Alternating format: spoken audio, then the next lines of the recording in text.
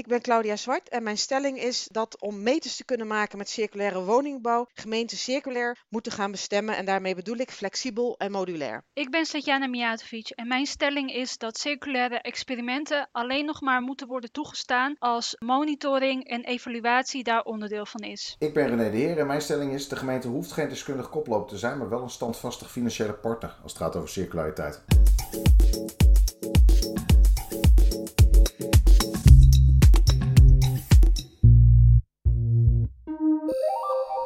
Welkom bij Urban Insight, de Sweco podcastserie over de inrichting van de stad van de toekomst. Mijn naam is Elisabeth van der Hogen en je hoorde al de stemmen van Claudia Zwart, Sletjana Mijatovic en René de Heer.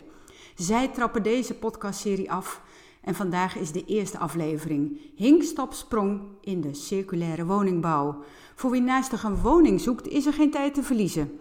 En die woningzoekenden, dat zijn er ook nogal wat. Nederland staat voor de opgave om de komende jaren 800.000 tot 1 miljoen woningen te bouwen. Niet alleen om tegemoet te komen aan de ergste nood, ook om een deel van de voorraad te vervangen. Maar we hebben nog een andere ambitie en dat is Nederland circulair in 2050.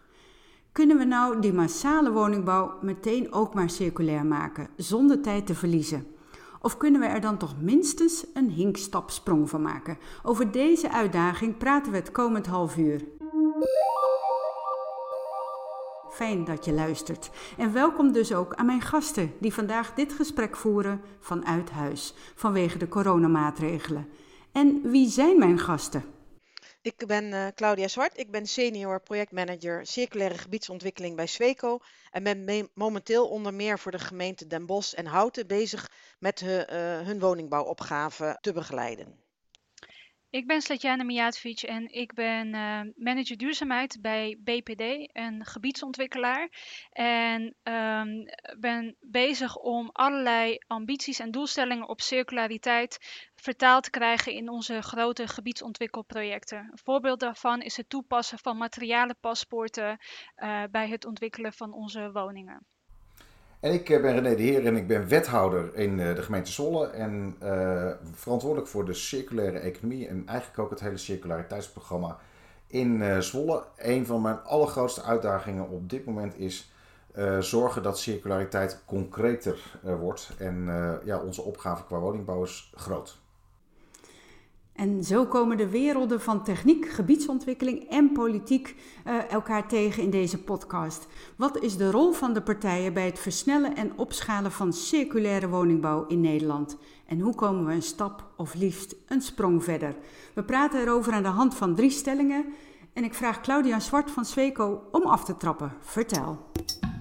Ja, nou, mijn stelling gaat over inderdaad hoe ga je nu in bestemmingsplannen de goede randvoorwaarden schetsen voor circulaire woningbouw. En het gaat wat mij betreft niet alleen om circulaire woningbouw, want de woningbouwopgave en het bouwen van woningen circulair, dat is op zich nog een vrij simpele opgave in relatie tot circulaire gebiedsontwikkeling. Want ik denk dat je niet alleen woningen circulair moet maken, maar het hele gebied circulair. En daarmee bedoel ik het sluiten van kringlopen.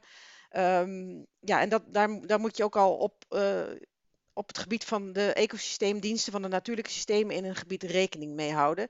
En daarin moet je eigenlijk een optimum zoeken tussen circulariteit en duurzaamheid. Want circulariteit zie ik als onderdeel van duurzaamheid. En dat gaat eigenlijk samen met energietransitie en klimaatadaptatie. En een optimum van die 3 zaken op elkaar afstemmen maakt dat je op een goede wijze circulaire woningbouw kunt ontwikkelen.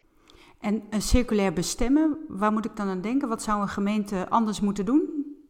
Ja, we moeten vooral flexibel en globaal en modulair durven bestemmen. En daar is wel lef voor nodig, want het gaat erom dat je een aantal zaken niet meer vastlegt, maar functies kun je van kleur laten verschieten. Waar je bijvoorbeeld nu woningbouw doet, en dan moet je ook modulair bouwen, hè, dus ook met bouwen moet je daar rekening mee houden. Zou je over een paar jaar, zou dat misschien een bedrijfsmatige ontwikkeling kunnen zijn, gelet op de ontwikkelingen in een gebied. En over 10 jaar kan het misschien wel weer woningbouw zijn. Dus we bouwen eigenlijk woningen niet meer voor 50 of 75 jaar. Maar die bouw je misschien wel voor een kortere duur. En met modulaire technieken. En ook circulair, hè, want circulair vind ik dan een vertrekpunt. Kun je dat regelen ook in bestemmingsplannen. Dankjewel Claudia Zwart van Sweco. René de Heer, wethouder van Zwolle. Zou het helpen om circulair te bestemmen, om circulair te bouwen? Ja, dat denk ik wel. Als je durft te vertellen als gemeente waar je ongeveer naartoe wilt en een wijk, buurt of stadsdeel de mogelijkheid geeft om in het bestemmingsplan verschillende levensfases te doorlopen, dan denk ik dat het helpt. Maar ik denk dat het nog meer helpt om aan de voorkant even heel scherp met elkaar te definiëren wat dan dat precies betekent, circulariteit. Want een bestemmingsplan duurt maar 10 jaar. En dus je kunt ook na 10 jaar het bestemmingsplan veranderen. Zou ik maar even als tegengewicht willen laten weten. Ja, mag ik daar even op inhaken, René? Want uiteindelijk op dit moment zijn bestemmingsplannen nog 10 jaar. Hè? Maar bijvoorbeeld voor de gemeente Den Bosch zijn we eigenlijk al bezig met in het kader van de crisis- en herstelwet te experimenteren met een doorlooptijd van 20 jaar. Omdat als je bijvoorbeeld een woningbouwopgave van 2300 woningen hebt, dan is jouw venster is niet 10 jaar, maar in de fasering ben je dan langer bezig. Maar ik ben het met je eens dat je aan de voorkant met elkaar heel goed na moet denken over hoe je dan zo'n gebied gaat inrichten. En daarmee kan je de woningbouwopgave versnellen, is mijn mening. Sladjana Mijatovic van BPD. Ja, ik deel die meningen eigenlijk van allebei. En wat René ook terecht zegt, is wat verstaan we onder circulariteit? Ik weet uit ervaring dat daar ontzettend veel interpretatieverschillen in zijn. Dus alleen al om die reden zou het stellen van randvoorwaarden al een pluspunt of een gewin zijn, omdat je dan in ieder geval met elkaar hebt bepaald wat daaronder bedoeld of verstaan wordt. Dus dat is al een hele positieve reden. Aan de andere kant, voor mij is circulariteit, gaat het om de circulaire economie. En het is we hebben het over een economisch systeem met maximaal waardebehoud. En dat betekent ook op een systematisch niveau naar je oplossingen kijken.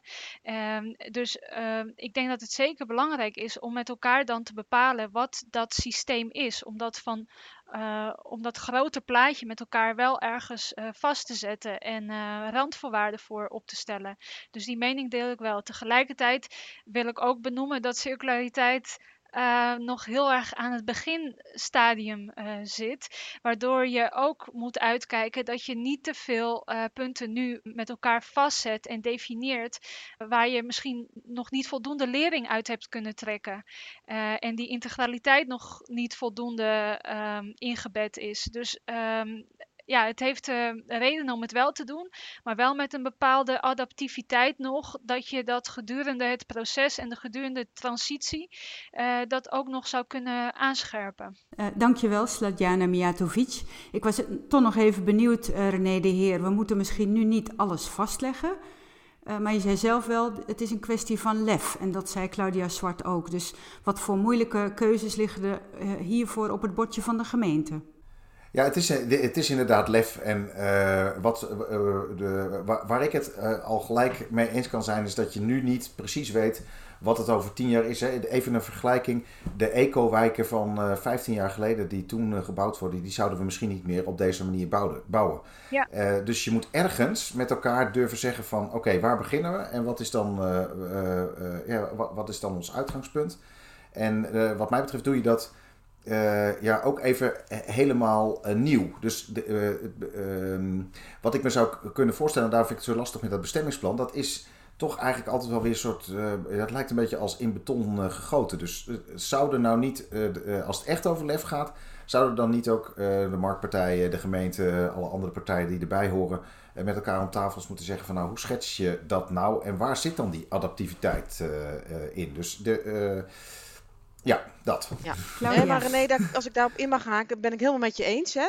We zijn bijvoorbeeld ook met de gemeente Den Bosch nu eigenlijk in een omgevingsdialoogfase, waarin we ook de marktpartijen uitdagen om eerst te durven dromen over de wijk van de toekomst. Want als je niet durft te dromen, dan kom je nergens, want dan wordt het een heel klein plusje.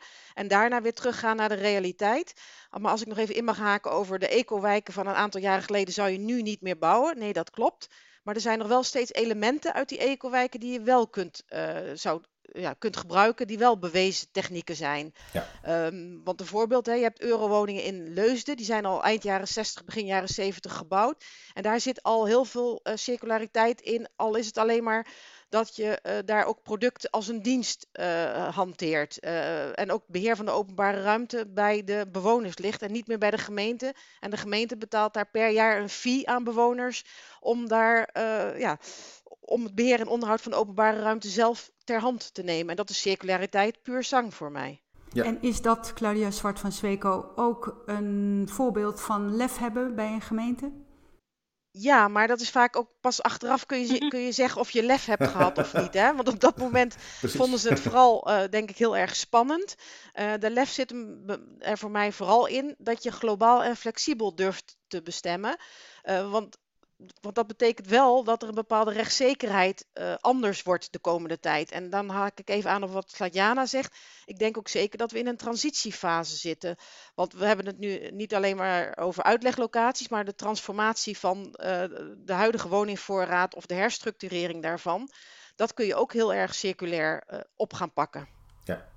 Sladjana Mijatovic? Nee, ja, absoluut. Ik kan het alleen maar beamen dat, eens. Het is wat dat betreft inderdaad of lef nou de juiste term ervoor is. Maar het gaat ook om het vraagt om een bepaald organisatievermogen. Om eigenlijk opnieuw aan die tekentafel te zitten. Om een nieuw systeem met elkaar te ontwerpen. Ook binnen de gebiedsontwikkeling. En dat is nog dat is nog best lastig, omdat iedereen al op een bepaalde manier is gewend te werken en te denken. Echt dat systeem om te kunnen gooien, om op een disruptieve manier naar circulariteit te kijken. Ja, misschien is dat lef, misschien is dat een stukje creativiteit. Of misschien juist door niet precies te weten wat de effecten of de gevolgen ervan zijn, dat het ook een voordeel kan zijn, omdat je er gewoon instapt in het proces en gedurende het proces erachter komt wat wel en niet werkt. Misschien is dat ook wel heel fijn. Ja. Dankjewel. Je luistert naar de podcast Hinkstapsprong in circulaire woningbouw. Sladjana Mijatovic van BPD, Claudia Swart van Sweco en de Zwolse wethouder René de Heer delen hun kennis. Mijn naam is Elisabeth van der Hoge en René de Heer, wethouder te Zwolle. Mag ik jou vragen de tweede stelling van deze podcast toe te lichten? Ja, dat mag zeker. Ik zei al, we hoeven niet zo deskundig koploper te zijn, maar wel standvastig financieel partner. En zeg ik toch ook maar even aan het begin, dat moeten we kunnen blijven. Ondanks het feit dat de coronacrisis natuurlijk een groot beslag legt op de overheidsfinanciën. En misschien is het wel goed om daar eens even over te hebben. Want als je standvastig financieel partner wilt zijn, dan moet je ook durven voor je ambities de beurs te trekken. En dat hebben wij bijvoorbeeld gedaan in de nieuwbouwwijk De Tippen. Ik kan het bedrag niet noemen, maar we hebben een substantieel bedrag per huis gerekend om iets met circulariteit te doen. Bijvoorbeeld in de openbare ruimte, maar misschien ook wel met het huis. Maar er zit ook wel een andere uitdaging bij. Als je daaraan besteedt, het moet uit de grondexploitatie komen, is het geen opbrengst meer die naar de totale begroting van de gemeente gaat. En dat betekent dus dat je 2,5 dat je een substantieel bedrag uit die grondexploitatie haalt, die je niet meer kunt besteden in de bestaande stad, terwijl daar ook circulariteit toegevoegd moet worden. Dus dat vind ik wel heel erg spannend. Wat ik daarbij vind, is dat ik de marktpartijen eigenlijk in de lead zet als het gaat om circulariteit, want ik denk niet dat wij als gemeente daarin de deskundige koploper zijn. En hoe wil je hiermee dan toch nog meters maken door zo standvastig financieel partner te zijn? Nou ja, ik denk dat als je als gemeente substantieel geld uittrekt om ervoor te zorgen dat je ook daadwerkelijk in een woonwijk circulariteit kunt toevoegen, het liefst een echt compleet circulaire wijk maakt, dan laat je ook zien dat je iets durft. Maar dat moet niet betekenen dat dan de marktpartijen denken, kijk, daar is mijn onrendabele top afgefinancierd, dus ik doe gewoon wat ik altijd al deed. Dus het is wel van 2-1. Sladjana Mijatovic van BPD, kun je reageren? Ja,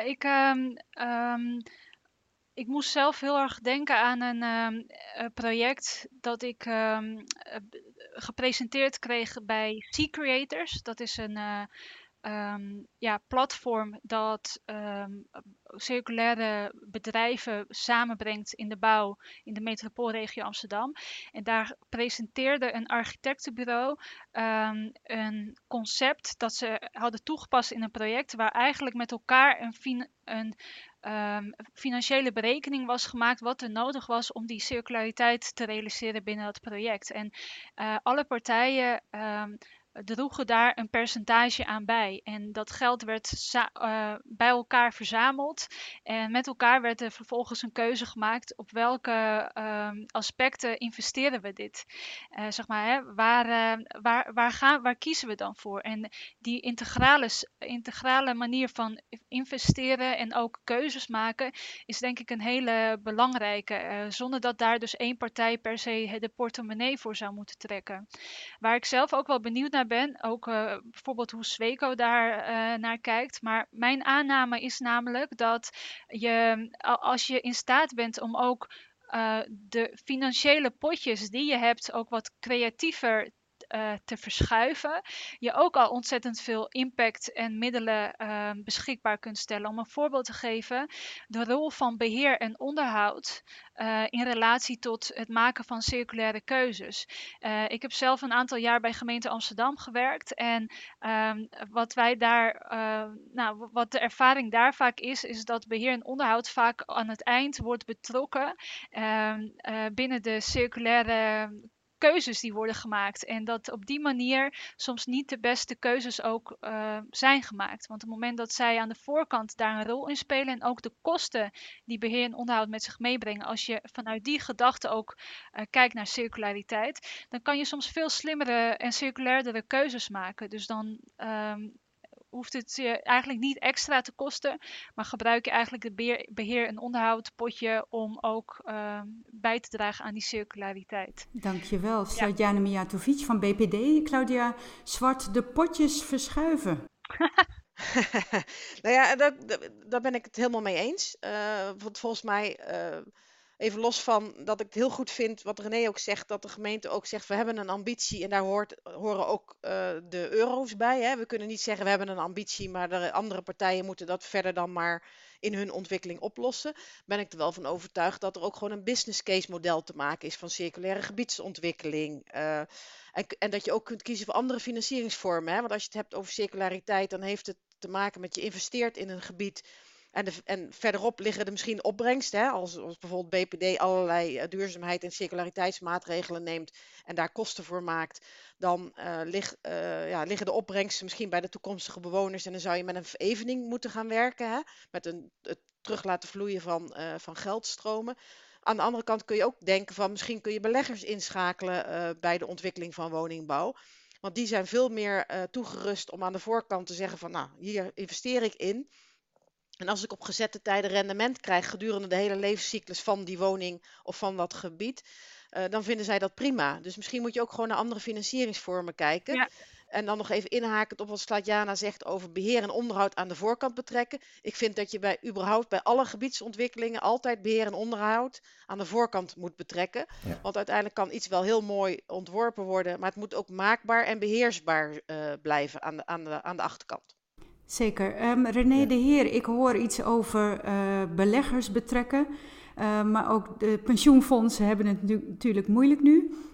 Dus hoe gaan we de ambities hoog houden? Ja, nou dat is denk ik een hele belangrijke vraag. Want bij ons is het substantiële bedrag wat we in de grondexploitatie opnemen wel een keuze van de gemeenteraad. En als de gemeenteraad daar straks van zegt van het gaat ons financieel toch niet zo denderend, zouden ze het er ook kunnen uitstrepen. En ik denk daarom dat we daarom vind ik het heel interessant wat er gezegd wordt. Ook over de potjes verschuiven en beleggers betrekken. Niet zozeer omdat daar ander geld bij komt. Maar ik denk dat het zo belangrijk is dat je ook echt zegt van als we een circulaire wijk maken, betekent het dit. Dat betekent dat de afvalstromen op een bepaalde manier gaan. Maar betekent ook dat huizen op een bepaalde manier bewoond worden. Ik ben zelf wel benieuwd naar, als je het echt doortrekt, waarom koopt iemand dan nog een huis? Want meestal gemiddeld blijft iemand 8 jaar in een huis. Waarom krijg je geen woonuren? Weet je wel? Dus ik ben ook benieuwd naar, zijn er andere producten waar je dan als gemeente mee investeert? Want het is nog wel echt aan de vooravond. Hè? We staan echt wel aan de vooravond van 2050 is nog ver weg. Maar als we nu niet beginnen, gebeurt er ook niks. Dus ja, beleggers erbij. Maar laten we elkaar alsjeblieft heel creatief scherp houden. Want voor dit weet wordt het een discussie over centen en dan kun je eigenlijk net zo goed stoppen. Ja, nou ja, als we dan proberen van de centen weg te gaan. Ik las dat Amsterdam het idee heeft dat ze pas eind volgend jaar weten of het überhaupt meer kost om circulair te bouwen. Ik las op de website van een projectontwikkelaar. Circulair bouwen is sneller, beter en goedkoper. Ja. Oftewel, moeten we onze portemonnee wel echt trekken of kan het heus wel samengaan? Slađana Mijatović van BPD. Nou, ook daar is het heel interessant om te kijken of wat men onder dat circulair ontwikkelen of circulair bouwen verstaat.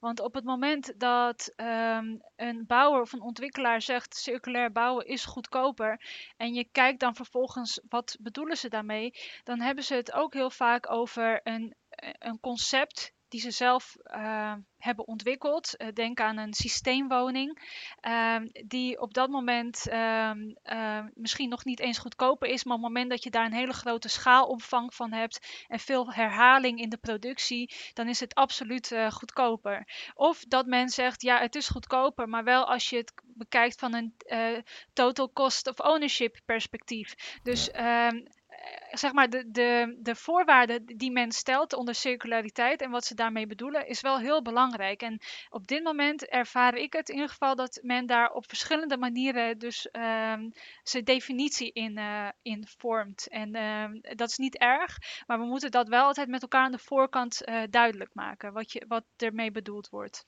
Okay. Ja, dat ben ik er wel mee eens, want kijk, je kunt er op verschillende manieren naar kijken, net als wat Slađana zegt. Maar kijk, zie je de woonwijk straks als een grote materialenopslag van de toekomst, dan heeft dat waarde. En wie betaalt de waarde nu en wie krijgt daar het rendement van? En ik denk dat maakt het nog wel een beetje lastig. Ook om beleggers erbij te betrekken, want ja, die zitten natuurlijk uiteindelijk ook op netto contante waarde te rekenen. En dat wat het eigenlijk uiteindelijk oplevert en het rendement wat ze daar op maken. Nou ja, als het rendement ook zit in dat uiteindelijk het materiaal wat gebruikt is ook nog meer waarde heeft. Hoe ga je dat, dan ben ik wel benieuwd. En ik ben dan ook altijd een beetje huiverig dat de overheid opdraait voor de moeilijke investeringskosten, zeg maar. Oké, tot slot in dit blokje een korte vraag voor een ieder. Claudia Zwart van Sweco. De stelling was, de gemeente hoeft geen deskundige koploper te zijn, wel een standvastige financiële partner. Wat is jouw ervaring bijvoorbeeld in Den Bosch, waar je bezig bent met een gemeente die wel wil en dat ook wel zegt dat ze wil, maar dan? Nou ja, en dan huren ze Sweco in om dat proces voor hen te begeleiden. En inderdaad, ik ben het eens met René, want een gemeente kan niet overal verstand van hebben. Die kan alleen wel hun beleid of omgevingswaarden vaststellen die ze van belang vinden naar de toekomst toe. En dan heb je deskundige koplopers, maar ook bijvoorbeeld BPD. Slađana is volgens mij, zij zijn ook best heel ver in circulariteit. En maak nou gebruik van de kennis en expertise van de markt. Vorige week had ik toevallig een overleg met de marktpartijen, een soort omgevingsdialoog in Den Bosch. En die zeggen dat ook, maak nou gebruik van onze kennis en expertise. Maar daarbij hoort denk ik wel de verantwoordelijkheid om niet al snel te zeggen, we hebben een onrendabele top en daar moet de gemeente maar voor opdraaien. Want ik denk nog steeds dat als we elkaar daarin bij de hand houden, we circulaire gebiedsontwikkeling en circulaire woningbouw niet meer hoeft te kosten, los van welke definitie je dan ook geeft aan circulariteit. Want dat zal ook onderhevig zijn aan de toekomstige ontwikkelingen. Wat we nu als circulariteit zien, is misschien over 10 jaar wel heel anders. Ja. Dat is waar. Slađana Mijatović, voor jou de vraag. Jullie hebben een enquête gehouden onder consumenten. Hoe verleid je consumenten om er toch wel wat brood in te zien? Want dat valt nog lang niet mee. Nee, wij hebben inderdaad een groot duurzaamheidsonderzoek uitgezet onder onze klanten en ook toekomstige kopers en huurders van BPD-woningen. En inderdaad, niet alleen op circulariteit, maar ook op de pijlers klimaatadaptatie, energie en gezondheid allerlei vragen gesteld. En wat daar gewoon heel duidelijk was, is dat die circulariteit als onderwerp nog ontzettend ver van die consument staat. En dat heeft ook mee te maken dat een consument het een holistisch begrip vindt. Dus de eerste associatie die ze ermee hebben is gewoon het huishoudelijk afval, hè, en het afval scheiden. Maar het feit dat hun gebouw als een urban mine kan worden gezien als de materialenopslag voor de toekomst, dat is echt nog een stap te ver. Dat betekent niet dat we dat niet op die manier zouden moeten benaderen. Want als in de toekomst bijvoorbeeld de overheid maatregelen gaat toepassen, dat je bijvoorbeeld makkelijker een verbouwingsvergunning krijgt op het moment dat jij een materialenpaspoort hebt, of als je straks korting op je hypotheekrente krijgt, doordat jouw woning op een circulaire manier is ontwikkeld en dus meer waardebehoud krijgt en heeft, dan zullen dat allemaal prikkels zijn voor de toekomstige consument en de bewoner om wel die circulariteit of de belang ervan meer in te zien. Omdat je dan ook meer die koppeling naar hun portemonnee maakt. Dat zie je nu ook in die energietransitie. Op het moment dat het effect heeft op hun energierekening elke maand, dan zijn mensen heel snel te enthousiasmeren om hun zonnepanelen te plaatsen of wat dan ook. Dus die instrumenten en die prikkels ontwikkelen de komende jaren, dat is wel een hele belangrijke. En dat moeten we samen doen. Dat moeten we met de financiële sector doen, met de overheid. Maar ook wij als ontwikkelaar proberen dat op verschillende manieren. Een voorbeeld is dat wij nu voor een project een cheque van €12.000 hebben aangeboden per woning. Waarin samen met de architect de afbouw, dus de afwerking van de woning, met circulaire materialen gedaan moest worden. Dus bewoners gingen daar samen met de architect voor hun woning keuzes in maken. Bijvoorbeeld hergebruikte tegels in de badkamer of glas in loodramen of industriële trappen in de woning. Dus we proberen ook dus op die manier ze steeds meer in aanraking te doen komen met circulariteit. Maar er is nog heel veel te winnen daar. Dankjewel René de Heer. Tot slot in dit blokje, wethouder te Zwolle. Gaat u nou bij Woonwijk de Tippen, dat moet een circulaire woonwijk worden, ga je daar nou kijken hoe snel die kan worden gebouwd, ook al is die circulair, oftewel dat je weet of je tijd verliest? Ja, dat is wat we zeker gaan doen, want de Tippen maakt ook onderdeel uit van ons versnellingsprogramma voor de woningbouw, want net als veel andere steden hebben we gewoon tekort aan woningen. En er worden 1450 woningen gebouwd en het moet, we laten de ambitie niet los. Maar het moet wel leiden tot snelheid. Want als we daar weer vertraging op lopen, dan kom je in de andere doelstellingen weer niet uit. En er zitten gewoon Zwollenaren te wachten op een huis. Oké, dankjewel. Ik wens je daarbij succes, René de Heer, wethouder te Zwolle. Dankjewel. We praten in deze podcast over hinkstapsprong in circulaire woningbouw. Hoe snel kunnen we die circulaire woningbouw tot norm maken? We willen versnellen, opschalen, er is geen tijd te verliezen. Maar geduld is een schone zaak en daarover gaat ons laatste discussieonderwerp. Sladjana Mijatovic, manager duurzaamheid bij gebiedsontwikkelaar BPD.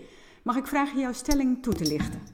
Ja, mijn stelling was dus dat we circulaire experimenten alleen zouden moeten doen als we daar ook monitoring en evaluatie onderdeel van hebben gemaakt. En wat ik daarmee vooral bedoel is dat afgelopen jaren hebben we dat vaak gehoord, hè? Een living lab of een proeftuin. En dat popte in allerlei steden en gemeentes op. Om vervolgens dan weer terug te kijken naar zo'n project, zie je dat er toch wel heel weinig lessen zijn getrokken voor bijvoorbeeld het doorontwikkelen van beleidsinstrumenten of het opschalen van een project naar andere projecten toe. En mijn aanname is dus Dus dat ook met name te maken heeft dat die monitoring en de evaluatie van dit soort experimenten niet voldoende tijd en aandacht heeft gekregen. En daardoor leek de proeftuin of een living lab vaak als het doel op zichzelf. Terwijl dat natuurlijk ook weer een instrument is om dat grotere doel te behalen. En dat is lessen trekken voor groter beleid of grotere opschaling. Claudia Zwart van Sweco, heb je ook dergelijke ervaringen met het niet monitoren van experimenten en het nadeel daarvan? Ja, want ik kan het helemaal eens zijn met wat Sladjana zegt. Want ik heb met verbazing wel naar proeftuinen en living labs gekeken die ontstonden en die dan de oplossing waren voor circulariteit of voor duurzaamheid. Ik vind dat je dat gewoon gelijk moet betrekken bij alle woningbouwopgaven die je op dit moment begeleidt of die we gaan ontwikkelen. Ook voor de gemeente Zwolle, maar ook voor Den Bosch en voor Houten, waar ik daarmee bezig ben. De beste proeftuin en de beste living lab is gewoon het gewoon doen. En het gewoon incorporeren in een plan. En dat, aan de hand van de nieuwe omgevingswet kan dat ook heel erg goed. Want daar kan je omgevingswaarden vaststellen voor een gebied. En die omgevingswaarden zijn anders dan beleid, gelden niet alleen voor derden, maar ook voor de gemeente. En dan daar zit ook een monitorings- en evaluatie-instrument bij. Dus daar kan je dan ook gaandeweg kijken van wat hebben we bedacht, hoe pakt het uit en waar moeten we bijsturen. Dus ik ben het er helemaal mee eens dat je dat in de praktijk gewoon moet doen, zodat je ook een soort nulmeting hebt en daarna ook kunt zeggen over een paar jaar van hé, maar waar staan we dan nu? Welke stapjes hebben we nu gezet in circulariteit? Dankjewel. René de Heer, wethouder te Zwolle. Wat doen jullie om te zorgen dat de mooie proeftuinen die jullie ook hebben, niet steeds opnieuw moeten worden uitgevonden? Nee, dat deel ik overigens met mijn mede-collega's die hier vandaag hun stellingen toelichten. Want de hele tijd een pilot doen, dat schiet niet op, daar wordt het niet circulairder van. Wij doen in ieder geval wel, de andere kant van het verhaal is als je te veel monitort, te veel KPI's en noem het allemaal op doet, dan blijft het ook wel een beetje kabbelen. Wij doen in ieder geval 4 dingen. Eén is, we hebben gezegd van het moet af en toe wel een beetje anders. Dus we hebben een aantal kwartierenmakers bij elkaar gezet van allerlei verschillende partijen, bouwbedrijven, banken, hogescholen, corporaties. Om gewoon te zeggen van wat is het probleem? Hè? Wat zijn de dilemma's die je tegenkomt op het moment dat het gaat over circulair bouwen of circulair businessmodel of wat dan ook. En wat kunnen wij allemaal eraan doen om ervoor te zorgen dat die dilemma's doorbroken worden, zodat we er daarna het beleid van kunnen maken. Het tweede is die proeftuin voor bijvoorbeeld een volledig circulair huis bouwen. Daar zit gelijk vergunning, verlening, handhaving bij om ervoor te zorgen dat daar niet de bottleneck zit en dat we gelijk nieuwe vergunningvoorwaarden kunnen maken. Het derde punt is geld investeren, zoals ik net al zei. Substantieel bedrag in de tippen om wel te zorgen dat er circulair gebouwd kan worden. En we hebben in onze regio-deal gaan we nog verder. Daar proberen we gewoon in de komende 5 jaar 1000 ondernemers klaar te maken in bouw, maar ook in allerlei andere sectoren. Om over te gaan naar een circulair businessmodel, dan kunnen dat weer ambassadeurs zijn. Dus ik ben het eens, je moet blijven monitoren om die stappen voorwaarts te kunnen laten zien. Maar monitoring mag niet verlammend werken. Ja. Dankjewel. Claudia Zwart van Sweco. Het klinkt al alsof er wel al fantastische dingen zijn uitgevonden. Weten we genoeg wat er te koop is en is de kwestie inderdaad van doen? Of hebben we jouw inspiratie nodig? Nou ja, als altijd. Wat wij dan specifiek doen, hè? In Houten doen we dat en in Den Bosch doen we dat. En ook in Leeuwarden hebben we dat gedaan voor 800 woningen. Zorg nou ook dat je mensen, de toekomstige gebruiker, maar ook marktpartijen, inspireert en enthousiasmeert. Dus maak gewoon een inspiratiebundel met allerlei mogelijke circulaire en andere duurzame oplossingen. Hè? Want wat ik net al zei, dat meen ik ook serieus. Circulariteit staat niet op zich. Dat kun je koppelen aan andere duurzaamheidsaspecten als energietransitie en als klimaatadaptatie. Want klimaatadaptatie, meer groen en minder verharding, dat levert ook een bijdrage aan het welbevinden. Want circulariteit is voor mij ook een doel op zich om een gezonde leefomgeving te creëren. En daar heb je genoeg handvatten voor. En die handvatten brengen wij samen in een inspiratiebundel. En in die inspiratiebundel, wat je moet, kosten kun je niet loslaten, staat ook wanneer een bepaald systeem kostendekkend is en wat de investering daarin is. Waardoor je ook niet alleen maar alle deskundige partijen meeneemt, maar ook toekomstige gebruikers in een gebied meeneemt. En ook ondernemers, waar René net ook al aan refereerde. Slatjana Mijatovic? Ja, vooral heel blij ook met die laatste opmerking voor het meenemen van de inwoners en ondernemers. Omdat dat wordt nog wel eens vergeten. Ook omdat we vaak snelheid met elkaar willen maken. En daardoor ook soms het idee hebben van hoe meer mensen je hierin betrekt, ook in je evaluatie en in de vervolgstappen, dat je daarmee jezelf vertraagt. Maar ik denk dat dat misschien aan de voorkant vertragend werkt, maar in de stappen die je er vervolgens moet maken, je ontzettend juist weer veel snelheid op kan leveren. Want je draagvlak en de betrokkenheid is dan, en het eigenaarschap is dan al aan de voorkant goed ingebed.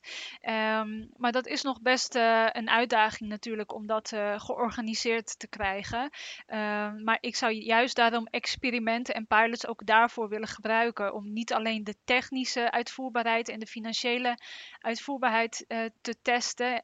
Maar ook dus juist dat organisatorische en procesmatige. Ja, we noemden het eigenlijk aan het begin van deze podcast, hadden we het even over de ecowijken. En dat misschien de ecowijken van nu niet of van voorheen niet meer de ecowijken van nu zouden zijn. Maar Claudia zei toen ook heel terecht van, joh, er zijn wel elementen die we ook nu nog steeds heel waardevol vinden. En dat is het denk ik ook, van welke generieke lessen haal je uit een experiment, uit een project, en welke specifieke lessen die je misschien niet zo makkelijk weer zou kunnen gebruiken of voor de opschaling. Maar juist om die generieke elementen eruit te halen, ja, ik denk dat dat ook zonder te veel administratieve en vertragende effecten best haalbaar zou kunnen zijn. Als we dat alleen maar met elkaar goed scherp definiëren aan de voorkant, dat we dat willen. Oké, dankjewel. René de Heer, wethouder te Zwolle. Er zijn eigenlijk allerlei ideeën om kennis op te doen en te vermeerderen en zorgen dat we niet steeds het wiel uitvinden. Dan las ik wel dat er een woningbouwimpuls komt van 1 miljard vanuit het Rijk. Er komt een korting ook op de verhuurderheffing. Dat klinkt allemaal goed om echt die voorraad, om die bouw te gaan versnellen. Maar voor zover ik heb gelezen zitten daar geen duurzaamheidseisen aan het verkrijgen van al die centen of het verkrijgen van die korting op die heffing. Wat vind jij daarvan? Nou, als je dingen serieus wilt nemen, dan moet je zorgen dat je er ook eisen voor de toekomst bij stelt. En de toekomst ligt in circulariteit, dat weten we gewoon allemaal. Dus dan moet het niet... je moet niet doen wat je deed, krijg je wat je kreeg. En dat moet je niet doen. Dus leg dan ook de lat maar wat hoger. Ja, dus dat ontbreekt nog. Mag ik tot slot jullie een kleine stelling voorleggen? Namelijk de stelling, we bouwen circulair of we bouwen niet. Slatjana Mijatovic van BPD. We ontwikkelen circulair of we ontwikkelen niet, is denk ik mijn reactie hierop. Het bouwen aan zich is voor mij echt puur gefocust op materialen in een gebouw. Maar het is veel verder dan dat. En als we verder zouden kijken, dus naar het gebied en dus echt het ontwikkelen, dan deel ik die stelling. René de Heer, wethouder te Zwolle. We bouwen circulair of niet? Je kent me, dan draai ik hem het liefst om. Als we niet circulair bouwen, bouwen we zeker niet voor de toekomst. En dat is maar helemaal niet bouwen. Het is niet overal greenfield waar je bezig bent. En we staan wat dat betreft aan het begin. Dus ik zou ook niet willen... ik zou willen voorkomen dat mensen gewoon een lange tijd op een woning moeten wachten, omdat de circulariteit het tegenhoudt. Claudia Zwart van Sweco. Ik sluit me geheel aan bij Slatjana. We ontwikkelen een gebied circulair of we ontwikkelen een gebied niet. Want je kunt niet op gebouwniveau, je kunt je niet beperken tot gebouwniveau. Alle zaken daaromheen moeten ook een toegevoegde waarde hebben op het gebied van circulariteit. Dank jullie wel. Tot zover de pleidooien over circulaire woningbouw, waarover mijn gasten het gesprek aan wilden gaan. Hink, stap, sprong in circulaire woningbouw. We konden concluderen dat circulair bestemmen van belang is, want het gaat verder dan woningbouw. Je wilt een heel gebied circulair maken. Dus vandaar het pleidooi van Claudia Swart van Sweco voor circulair bestemmen. René de Heer, wethouder te Zwolle, vindt standvastig financieel partner zijn al een grote uitdaging aan zich. En voor het bevorderen van deskundigheid kijkt hij graag naar samenwerking met de markt en met nieuwe partners.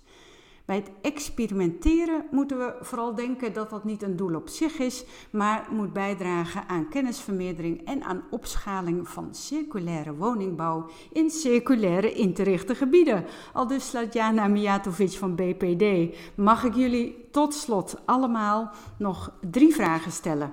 En graag een kort antwoord. Aan het eind van deze podcast namelijk een invuloefening. En ik wil steeds vragen Claudia, Slatjana en René om te reageren. Nieuwbouw voor de eeuwigheid kan alleen als... Claudia? We dat flexibel inrichten. Voor mij is dat adaptiviteit en losmaakbaar. En voor mij is dat als je iedereen betrekt. Bewoners, partners en ook nadenken over partners die je normaal er niet bij hebt. Versnellen en opschalen. De hink, stap, sprong kan meteen door... Meer elkaars taal te spreken en kennis met elkaar te delen over circulariteit. Leren van fouten en dat fouten maken mag. Dilemma's die je tegenkomt op laten lossen in plaats van in de weg laten zitten. Dank jullie wel. Wat vonden jullie tot slot de gouden tip van je gesprekspartners het afgelopen half uur? Nou, ik vond wat René ook zei en ook Slatjana volgens mij wel over maximaal waardebehoud. Dat vind ik wel een hele belangrijke. Maar daarbij gelijk ook dan waardecreatie aan de voorkant. Zodat je straks ook een maximaal waardebehoud hebt met elkaar. Voor mij was dat het samenwerken en de betrekken van bewoners en ondernemers in de plannen die je maakt. Ja, en voor mij was het toch ook echt die nadruk op het gebied. Je kan niet circulair bouwen als je niet circulair een gebiedsontwikkeling hebt. En ja, dat gekoppeld aan betrokkenheid van bewoners, dat is denk ik heel erg belangrijk. En dat pikken jullie allemaal maar mooi van elkaar mee. Dank jullie wel voor jullie mooie antwoorden. René de Heer, wethouder circulaire economie voor de gemeente Zwolle. Slatjana Mijatovic, manager duurzaamheid bij gebiedsontwikkelaar BPD, Bouwfonds Property Development.